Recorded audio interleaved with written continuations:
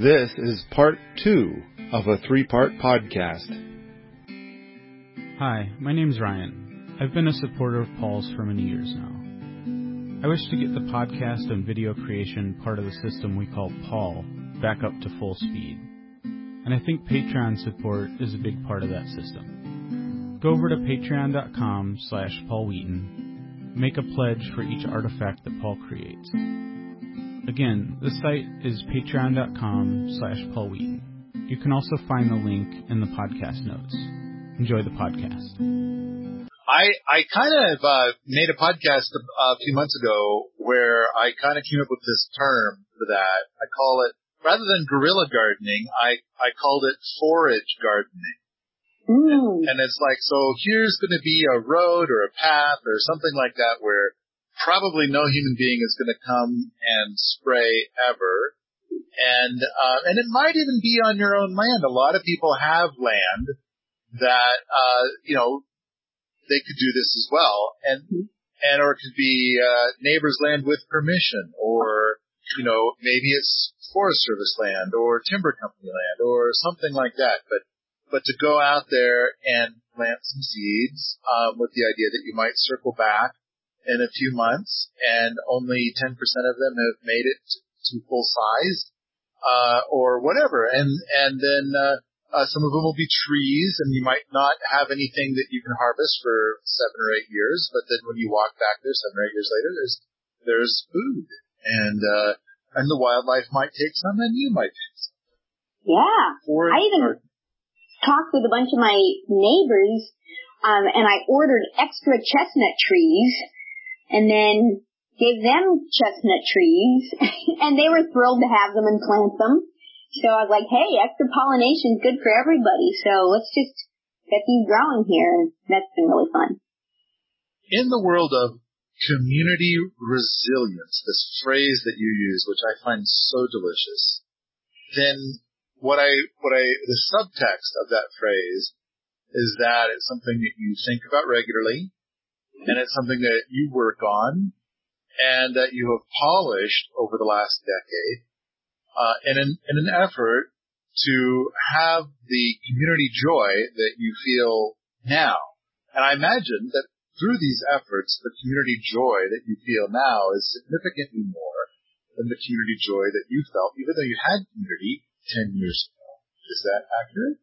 So accurate. Yes. It's been quite amazing to, I guess, navigate the human community, which is, worth tending like a garden in terms of, not having a monoculture. And right now we've got kind of a variety of farm mates, 10 of us when we're at full capacity, ranging in ages from 7 to 69. And that's been really important to have the mix of ages, a mix of skills. Like, we've got somebody who can totally put a new motor in just about anything that needs a new motor. Can fix things, can get the part, can get the wheelbarrows tuned up. We've got folks who are awesome at doing the food processing and are totally happy to pick berries all day. And all those pieces come together so that everything gets done. I do miss our farm grandma. Our farm grandma, Jen Wolf, has been with us for the past 3 years. But she was with her family in Hawaii over the winter and has very sensibly just stayed in Hawaii rather than come back to the Northwest. So somebody who's just washing the goat milking rags and taking care of the dishes and tending this and, making up a new shower curtain and doing all those bits and pieces that otherwise get lost, and it just do so much for the smooth running of the household. I've had 3-year-olds come and they help fill the wood box, and they're truly helpful. Like, there are so many ways for people to engage here, and that is a piece that feels resilient, where, okay, everybody can come and has something to offer. My mom kind of gets on my case, because she's like, oh man, Alexia, visitors come and you're just like, welcome to Hawthorne Farm, here's your shovel. I'm like, hey, there's stuff to do. Like, let's do it. And actually, I have people come and help me with the horses and even pay for a lesson on how to farm with horses, which is so fun. Like, it's just ridiculous amounts of fun when everything is just tuned and the horses are going smoothly and they love the work and the humans love the work, and it feels so good to be doing something like that. And people pay me to come do that. And it's just amazing to have so many ways for people to engage with what's going on here, because it meets a very basic human satisfaction. Like, walk around and pick a plum off the tree and eat it, and pick clover and feed it to the rabbits. Like, everybody just loves these things. And so it's really nice to be able to offer that. It's really nice to be able to get help from so many people in a way that's really fun. And like I said, I'm kind of about having fun. Like, this should be fun. Otherwise, young people are not going to want to do it. All true.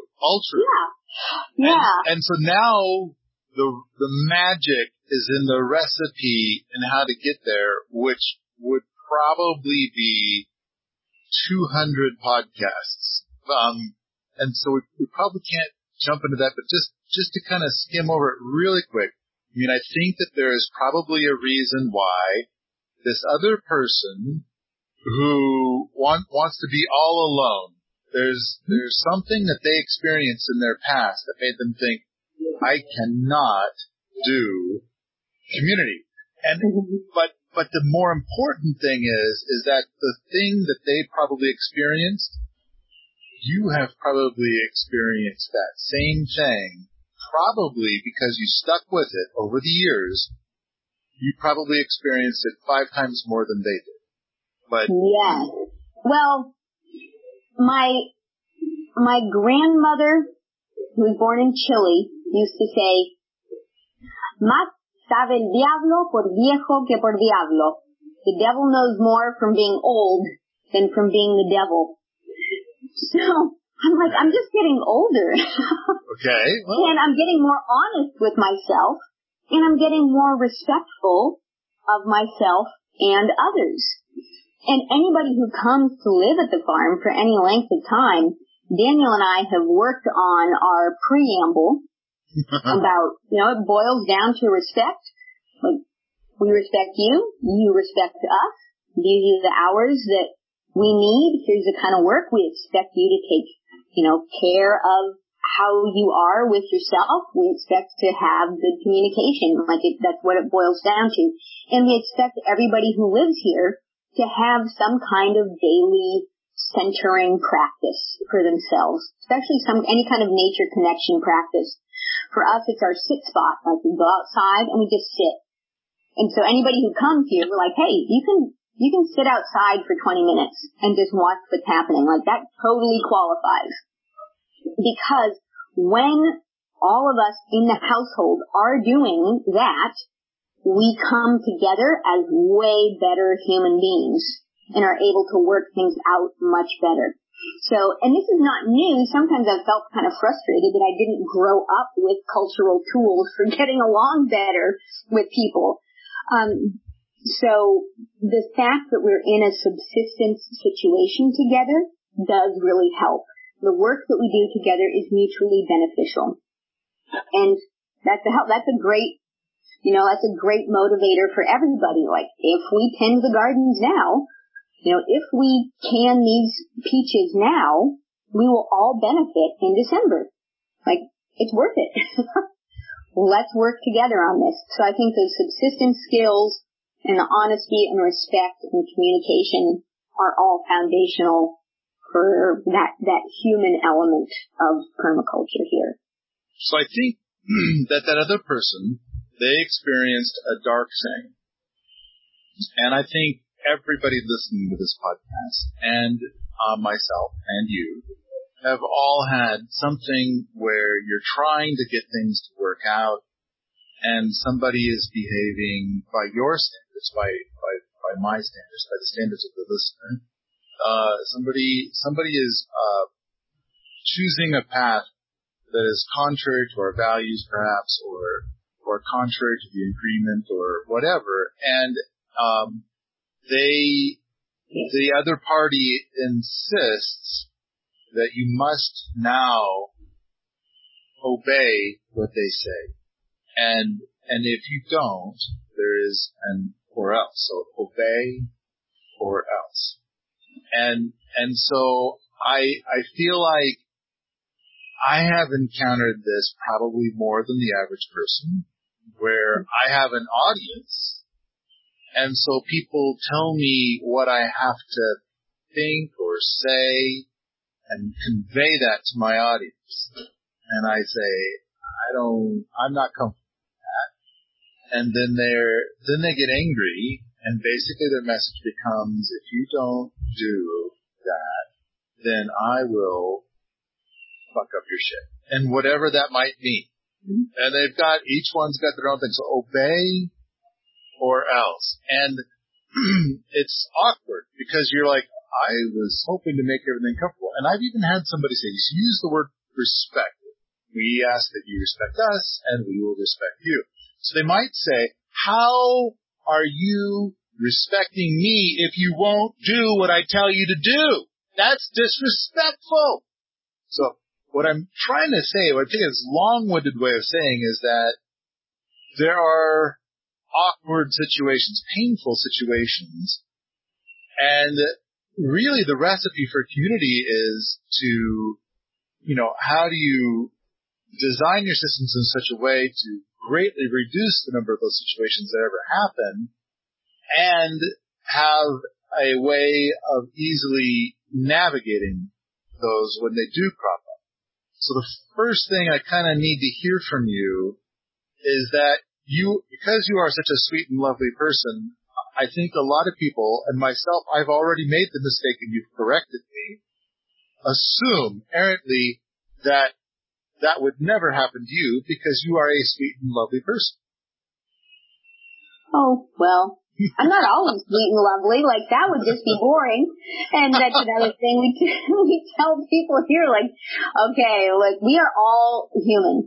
And we just have to accept that about ourselves. And we just have to know that we're going to get impatient with each other. And that somebody is going to, drop my favorite spoon into the gray water bucket and it's going to be washed. And, like, these things are just going to happen. And I actually have removed a lot of my nice things from the kitchen. Or I have my knife, who's named Lucille, and she lives by my shelf. And nobody touches Lucille without asking me. Because that just makes life easier. This is my knife, and nobody's going to touch my knife. And then there are other things. It's like, oh yeah, free for all. Like those cast iron pans over there, you treat them however you want because I have my cast iron pan over here that I'm treating how I want. And so everybody gets along and can fry their eggs how they want. So figuring out those little technologies, and it's always advanced because we have changing people, changing needs in the house, but extending some grace for ourselves is good. I have not had so much of the obey or else phenomenon, and I don't know why. I'm certainly not as prominent a figure as you, Paul, so I can definitely imagine the thickness of skin it must take to share those opinions. I also know that I really don't know much. Like, in the grand scheme of things, anything I say is just one human's opinion based on my very limited experience. Like, I'm only seeing so much of the electromagnetic spectrum here, folks. Like, I really do not know it all. And even my answers about this place and this land, it's totally one of those, the more I know I don't know. So I try to be clear about what is actually my sphere of influence and not extend too far beyond that, at least when it comes to kind of the homestead and the community here in our home. So the horses have also taught me a lot about that, about being a leader where, there is a way things are going to go within my sphere of influence. And I have that influence and I have that power, and this is how things are going to go, and I'm going to be as kind and open to feedback about that as I can be, but ultimately, within my sphere of influence, this is how things are going to happen. And what you do in your yurt over there is your business, provided it fits within the overarching boundaries of the farm. But like, there just is a certain standard of how we are here, and we're clear about that so that people's expectations, can meet us where where those boundaries are. And so far, again, knock on wood, it's been working out. I can't make any grand pronouncements about how it will be in the future. I often describe myself and Daniel as the alpha pair of the wolf pack. Is a little bit of the feeling here. And it helps that we are fairly relaxed about what we're doing. Like, a lot of the income that comes into the farm is from me and Daniel teaching and consulting. It's from rental stuff on the property. So we're not having to depend on one person, like, to do X amount of labor on any given day, typically. That's part of the community resilience piece I was talking about. It's like, okay, well, the gardens could get weeded today, or they could get weeded tomorrow, or somebody can do them this day, and it's going to work out, and things are at a pretty stable flywheel kind of place. This year, they weren't so much last year, and who knows what it will be like next year, but for now, I'm enjoying the sweet spot and really wishing people well in however they engage with this information in the places where they are. When I'm doing consulting, sometimes people say, just give me a plan. And I'm like, I cannot do that. I mean, first of all, just full disclosure, I've never taken a permaculture design course. I've certainly read plenty of permaculture stuff, but I would not call myself a real permaculture farmer. So people sometimes say there are lots of great designers who will tell you what to plant where, and that's not actually me. I view myself more as a relationship counselor. I'm like, the counselor, in terms of dealing with people's relationships with their landscapes. The marriage counselor is not the marriage. Like, I am there to listen, to try and ask the right questions and foster the relationship between people and their land. And I cannot go in and have that relationship for somebody else. Like, the land needs to actually get a hold of your cells. Like, you need to pee on your lawn for that soil to know you. Like, I can't come pee on your lawn. I got my own lawn to pee on. So what is the relationship between individual people and the landscapes they live in? Like, that's the real juice to me, rather than more of a prescription. Although I do that too. I'll say like, oh, well, have you considered planting the hazelnuts over on that side? Or like, well, how about if you use the greenhouse area for this, that, or the other? I think those plants would like the extra heat. But I really love the relationship between people and the land they live on.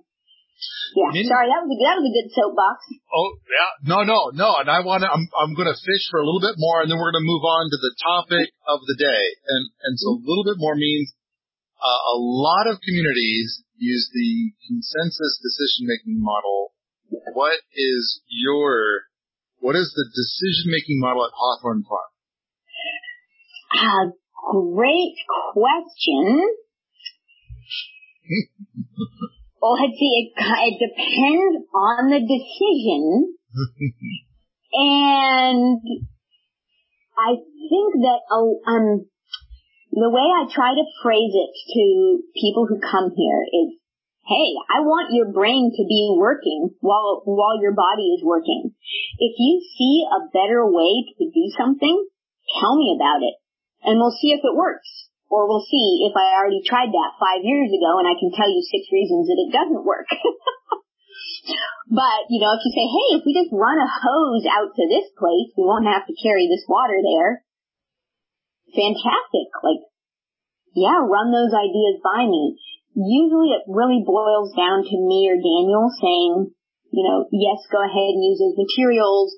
Yes, go ahead and plant those raspberries there. We really like those decisions to come through us and our relationship to the land. Daniel and I have the longest standing relationship with this soil. So people will come to us, tell us what they plan to do. We'll often sit on it for a day and then say, give the thumbs up or the thumbs down or the thumbs sideways. And we also try to keep our landscape within a scale that actually works. We're managing just about 8 acres.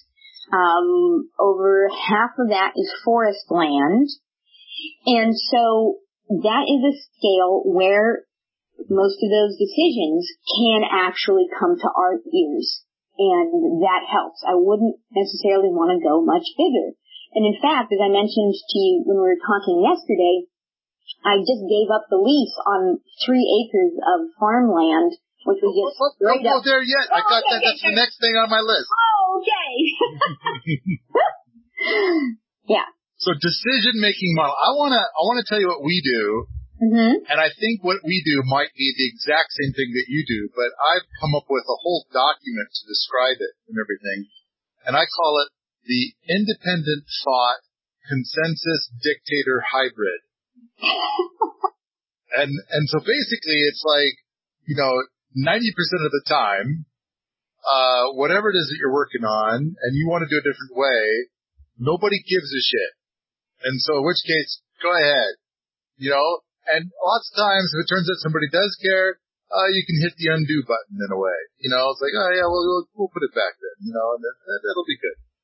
And then sometimes you're thinking like, oh, there's these people who care. So you check in with those people and then see if you can reach consensus. And, if you don't reach it quickly, then you can always turn it over to the dictator. And then the dictator makes the final call. So that way a lot of time isn't, put into it. Now, of course, the downside, everybody thinks like, whoa, wouldn't it be awesome to be the dictator? And it's kind of like, well, actually, it kind of sucks because, if there's all these decisions that you're making and there's 2 people who have different views, you just told no to half the people. And after a while, after they've heard no a few times, they're kind of getting a little pissed off. And they're like, over there in the corner kind of sharpening these knives while muttering about that damn dictator. And it's kind of like, it's like not a great position. So it's not as great as you might think. But the thing is that most of the decisions the dictator never even hears about. And in the end, the dictator's like, oh yeah, that sounds great. Yeah. So that's what we do here. That's what we've done at the Permies.com staff. And then my community before that, which would be the Java Ranch staff, is we did this independent thought consensus dictator hybrid, and I think it's worked out really quite well. Yeah. Would you say that this is what you do? That sounds about right, and being the one having to make those calls is tough. I hear ya. Yeah. And the dictator stuff, you're only having to exercise it like 1 or 2% of the time. 90% of the time, it's independent thought. 8 or 9% of the time, it's consensus. Hey, I was thinking of doing this. I was thinking you might be weird about that. But what do you think? That's fine. Okay, that was cool. Paul, I see a chicken where she shouldn't be. Can I just run out and come right back? Yes. All right. Be back in a flash.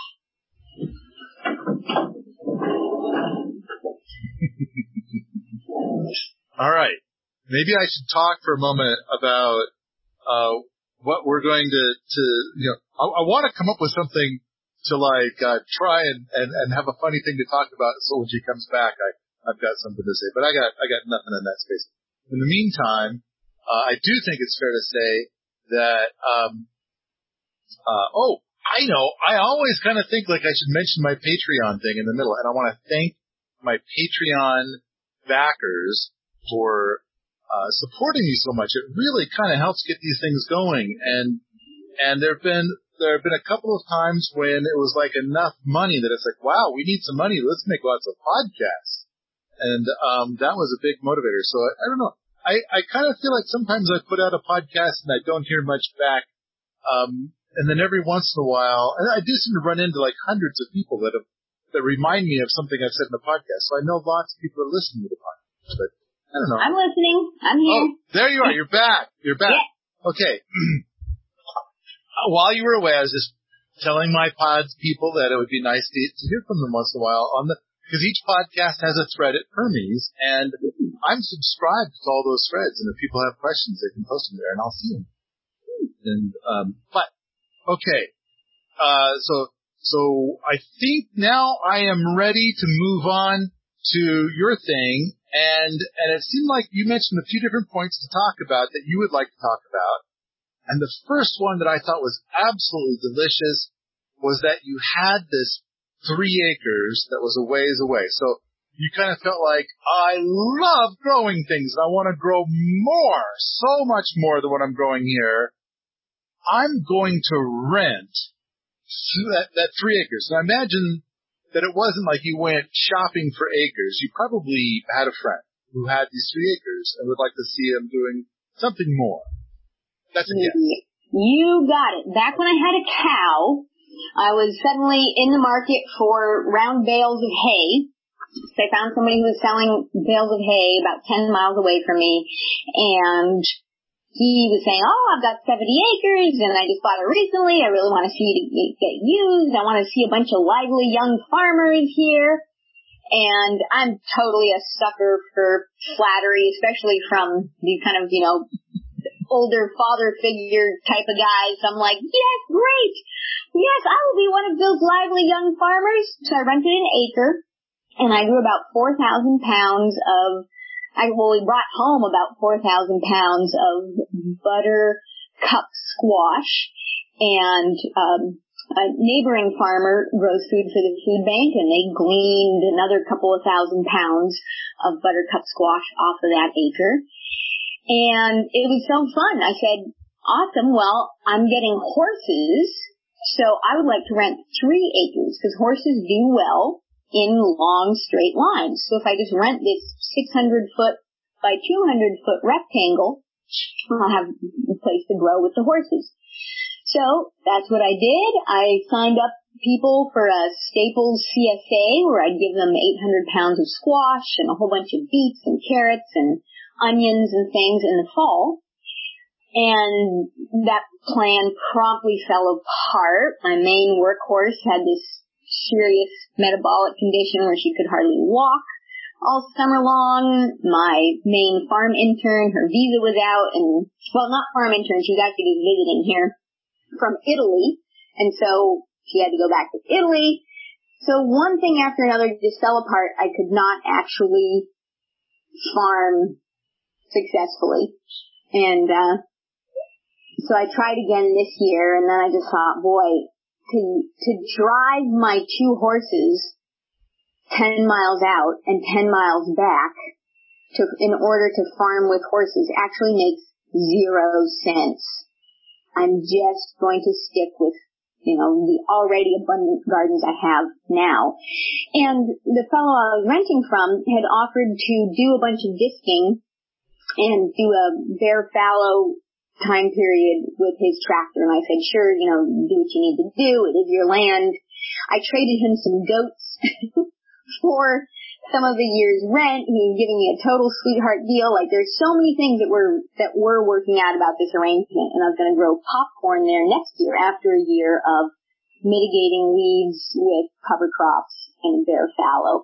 And that land, when you talk about low organic matter, Paul, that land was like a basketball court. Oh my gosh. And, the soil test results would just come back like, wow, it's going to be hard to grow stuff here.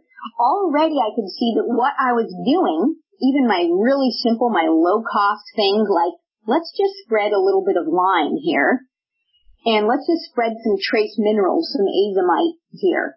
Not even the full amount that the land might need, but at least just what I can afford.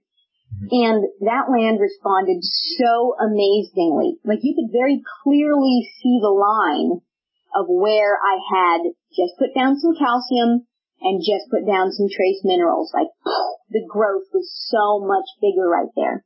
Now, did you do a soil test first, or you just, because the area, I know that area, it's like pretty much everybody in the area puts down a lot of the same stuff. But, so did you do a soil test first? Yes, yep. I do my soil test through Logan Labs and love it. You know, I mean, I had my suspicions about what was going on, but then I do the soil test so that I can get it like, okay, this is how many pounds of borax I need. You know, this is how many pounds of calcium carbonate I need.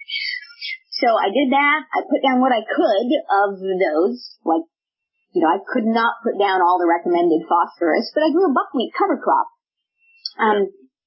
So I just messed around with that. Also, the local elk thoroughly approved. They would come from all around. They would ignore other parts of the field, and they would come eat all the nice, nutrient-dense cover crops and things that I was planting in there. It was also in a floodplain, like really in a floodplain. Like, you might have to canoe across the field in the wintertime.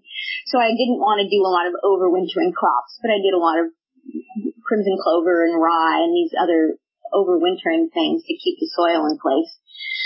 And I just realized it just wasn't quite worth my time and energy to get out there, especially when the landlord with his tractor is like, well, I'll just plow it for you. And I'm like, no, there's already a plow pan like you wouldn't believe in that place. I did really want to experiment with, you know, what does my delicious variety of gardening look like on a larger scale? Like when people say, you know, what do you farm? Or how much land do you farm? Or how are we going to feed the world, quote unquote, you know? I wanted to experiment with what it's like on a larger acreage. And it was just daunting when it was that far away because I just couldn't have the relationship with the land that I wanted.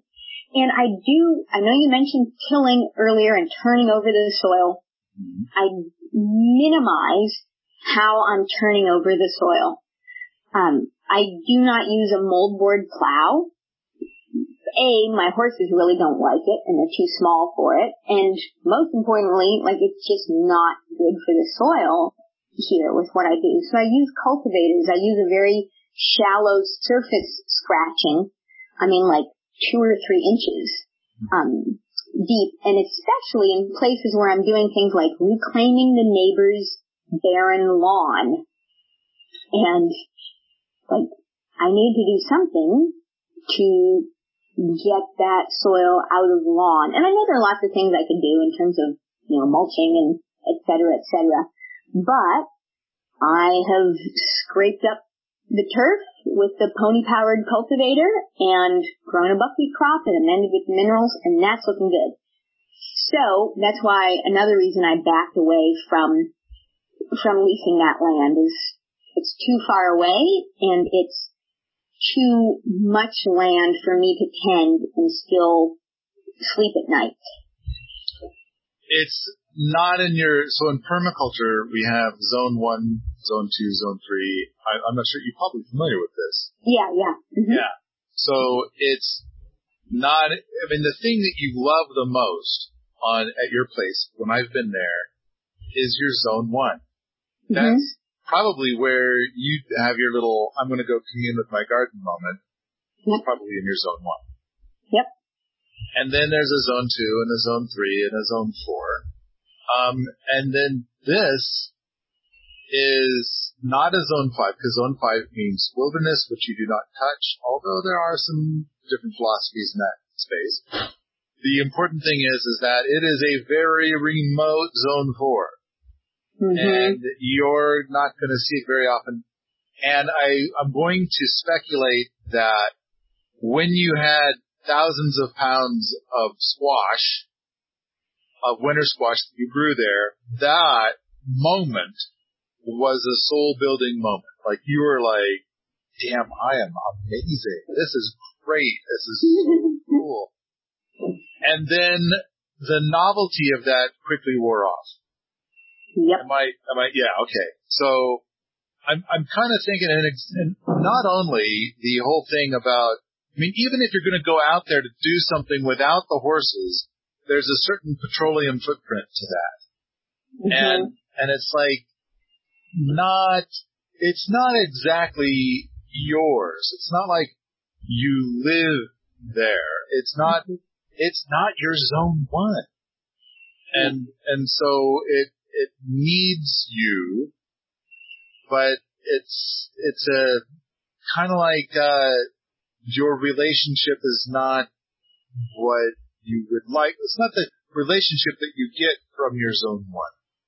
In fact, what might be of greater value is to expand your zone one and improve your own zones 2, 3, and 4 that are there, rather than going all the way 10 miles away. Yes, precisely. Okay. Now, the moment has arrived. You said that there are things that I can tell you, and I'm thinking, but you feel confident that there is. I know one thing you said was something about, like, you're going to consult, and you wanted to ask me a question about going and consulting, which I feel like I'm terrible at answering this question because I rarely do it. In fact, I advise my pod people, you probably do not want me to come and consult. Because I'll just crush your dreams. But I've had a few people that have listened to all of my podcasts and asked me to come and consult them. So I've done it. And they seemed to be relatively happy. So, but I think that for people that have not listened to all my podcasts, I cannot help but think that I'm just going to frustrate them. I like the style of consulting that Sepp Holzer does, where the person that lives there, he kind of puts up his hand between them and waves it. It's kind of like talk to the hand, but a little bit more animated. And it's like he doesn't care what you have to say. Which I don't think is entirely true, but I've seen him do it so many times that I think there is some truth to it. But I think that basically what he does is it's kind of like, yeah, you can tell. I think you will listen to the landowner a little bit. Like, what is it you have in mind? And then I'm going to tell you why that's stupid. And I kind of, what he does is he's like, okay, if I owned this land, I will tell you what I would do.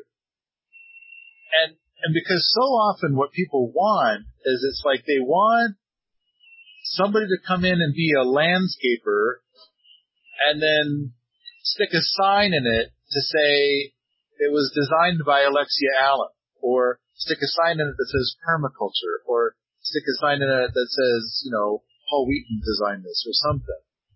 And I kind of like what you said earlier about, like, I'm not going to design anything, but I will walk around and blather. I will talk about the things that are on my mind as I see these things and stuff. But I'm not gonna make a design for you. You have to make a design for you. Like that. So, You have a question in this space, or did I pretty much kind of answer it? That sounds like a great answer. I didn't have anything else specific, except that it's been, this sort of consulting has been something I've been dabbling in for a few years, and more recently as people are like, help! I want to grow a bunch of my own food and feel good about it. And I say, okay, great, yes, I have done that, and I've done that from a background where I didn't know how to do it. And now I'm never claiming that I'm done learning, but we do, in fact, eat a lot of what we grow. Probably a good solid 80% of our calories are from what we grow. And that is so much fun for me, and it's helpful to other people. Whatever I charge for my time in consulting, I always feel really good about, wow, if people actually follow my advice, I just saved them tons of time and money, like many times my consulting fee for it. And I think my specialty is in that how to get more calories out of a landscape than you put into it. Like, how do I actually grow food that will sustain me throughout my seasons? And of course, my specialty is in this temperate zone here in the Pacific Northwest. What else do I want to say about that? I feel like whenever I go into a spot, and then there have been quite a few spots in your neighborhood where I've been asked to come and consult and give advice. And if they're in a floodplain, my advice is always sell. Go somewhere else. Because if you're going to build magnificent soil or a permaculture paradise, it's kind of hard to do that when all of your magnificent soil gets moved off your property and substituted with chem ag soil every day. Now it's kind of like, well, congratulations. You can kind of grow grass, A lot of your stuff won't grow because of the persistent herbicides that just moved in. So, congratulations. And then the next thing I do is it's like, I'm very big on berms and hugelkultur. And, so which would be contrary to the horses. I don't know. My horses, I'm the first to admit that they are primarily for my own entertainment. They do great work and they do help me in a lot of ways, but they are not more efficient than just a bunch of humans. In fact, we had 2 enthusiastic visitors in their 20s who actually just hitched themselves up to the pony-powered cultivator and relaxed. Not only did they do a perfectly great job pulling the cultivator, but they were actually wielding hoes as they went, and they were hoeing with their arms while they were also pulling the cultivator. So, I was pretty impressed. I was like, wow, you just put the ponies out of a job. So the horses are for my own fun. And we do have hugelkultur here. Like, I plant all my raspberries in hugelkultur. Like, we have berms of varying sizes. Some of them are more like speed bump culture than hugelkultur. But we do use a variety of terrain. And a lot of the gardens that I designed and, set up and fenced space-wise for human power are too small for the horsepower. So I don't really expect the horses to do much. Like I said, horses do better in long straight lines. They really just do. And we have a lot of curves already on the farm. So I'm not expecting the horses to do a ton of work. I'm expecting them to have fun and work safely in the spaces that we've got. And probably, like I said, I'm able to teach people what I know about horses and the joy of working with them and communicating with them in that way. It's just a lot of fun for me to do that, versus using anything else. And I love how gentle they are on the land. Like, the quality of the soil under a horse's hooves, when I'm using them judiciously in a landscape, really thrives, and I love that feeling. Like, I love seeing that relationship. And I use them, they're an incredible public relations vehicle. Like, I can drive a pony cart around the neighborhood and sell cucumbers off of my pony cart. Like, that is just wicked fun and resilient and like, okay, people, we've got your back with the fresh produce, even if it's not in the grocery store, like, we're growing it right here. And so, like I said, I'm not making any claims that the horses are the one and only way to go, especially in a landscape like this. But we do keep them working, like dragging firewood. They restock the wood sheds when we pull home, down branches from all around the neighborhood with the horses. So we keep them working, and it's a great exercise for me as well. So yeah, that's just my 2 cents on the horses. Okay. What would be your question for me if you've got anything at all? Lay it on me. Paul, what would be what do you view as your role in talking to people about their land? Like you mentioned, Skep Holster's kind of waving the hand in front of the face kind of thing, or his, perfectly reasonable approach of, okay, if I were on this land, here's what I'd do. Go do that. I kind of feel like I really struggle when I get to properties, and like on our own property, there's like 100 things I want us to do better. And at the same time, I kind of feel like a lot of what you're saying about community resilience and having that community, I like where we're at now is so excellent. And, so much is happening, and we have enough acres that when anybody's been here for a month as a in the boot camp, then they get their own acre to play with as long as they're in the boot camp. And then later they can transform that into being in Ant Village or Deep Roots or something like that. But what they do on their acre is fun. And they've planted a bunch of trees, they built a little something, they've planted a bunch of other seeds, they're expressing their own vision in seed and soil there. And I am not there to say anything. In fact, I am rarely there to dictate stuff for hardly anything, because like right now, Fred is still in charge of the boot camp, and there are certain projects which Josiah has taken on a leadership role, and so things are moving forward, and they're moving forward in an awesome direction, oftentimes more amazing than I would have imagined. Once in a while, I'll bring something up to one of them, and they'll say, oh yeah, we did that 2 weeks ago. And it's like, oh, I just thought of it today. So it's like mind reading is happening almost, kind of,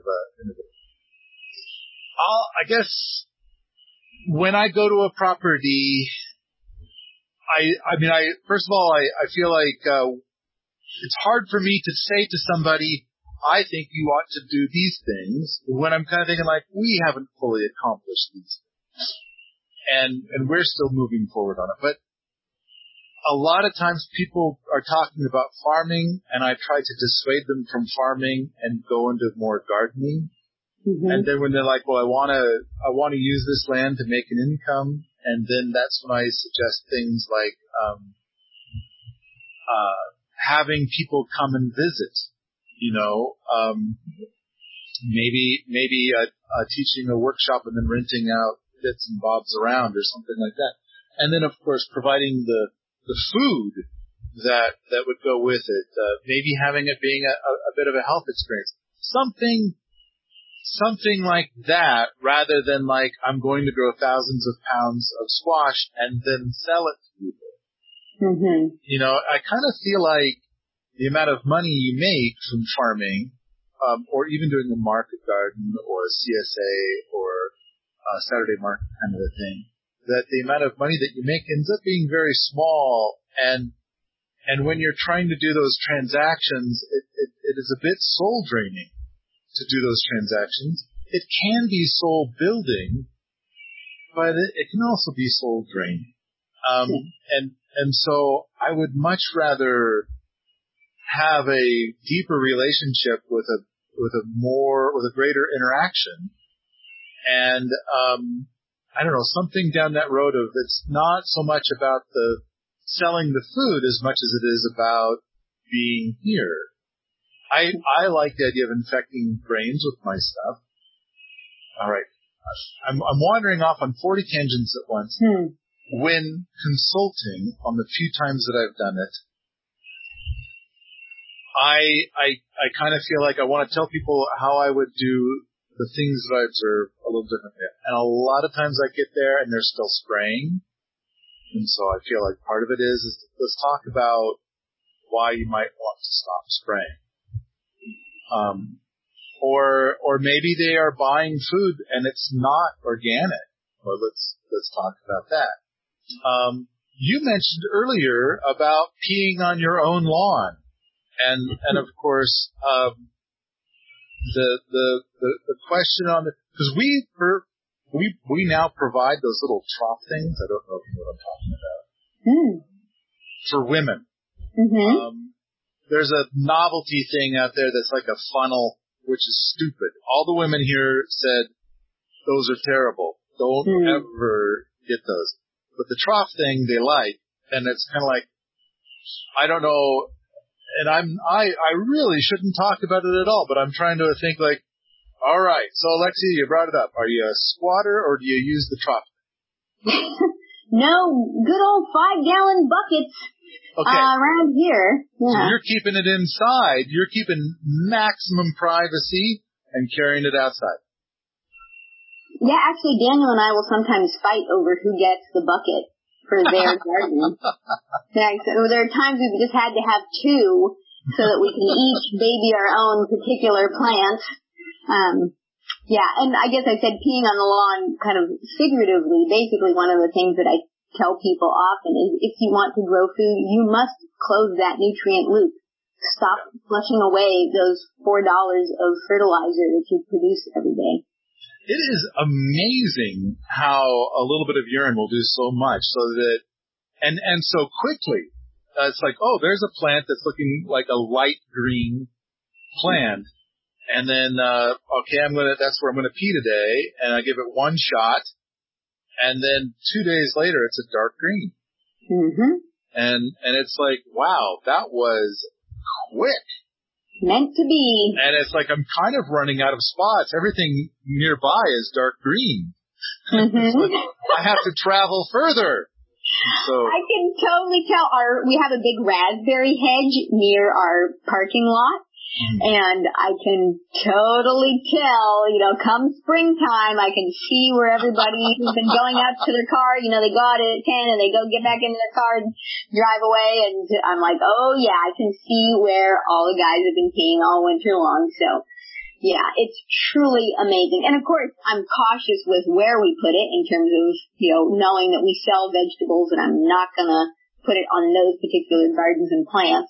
I have other amazing fertilizer stuff for that, but, yeah, anyhow, sorry, that was also a good tangent, but one that I often bring up. So. This podcast is continued in part 3. Don't forget, go out to patreon.com/Paul Wheaton and make a pledge for future artifacts.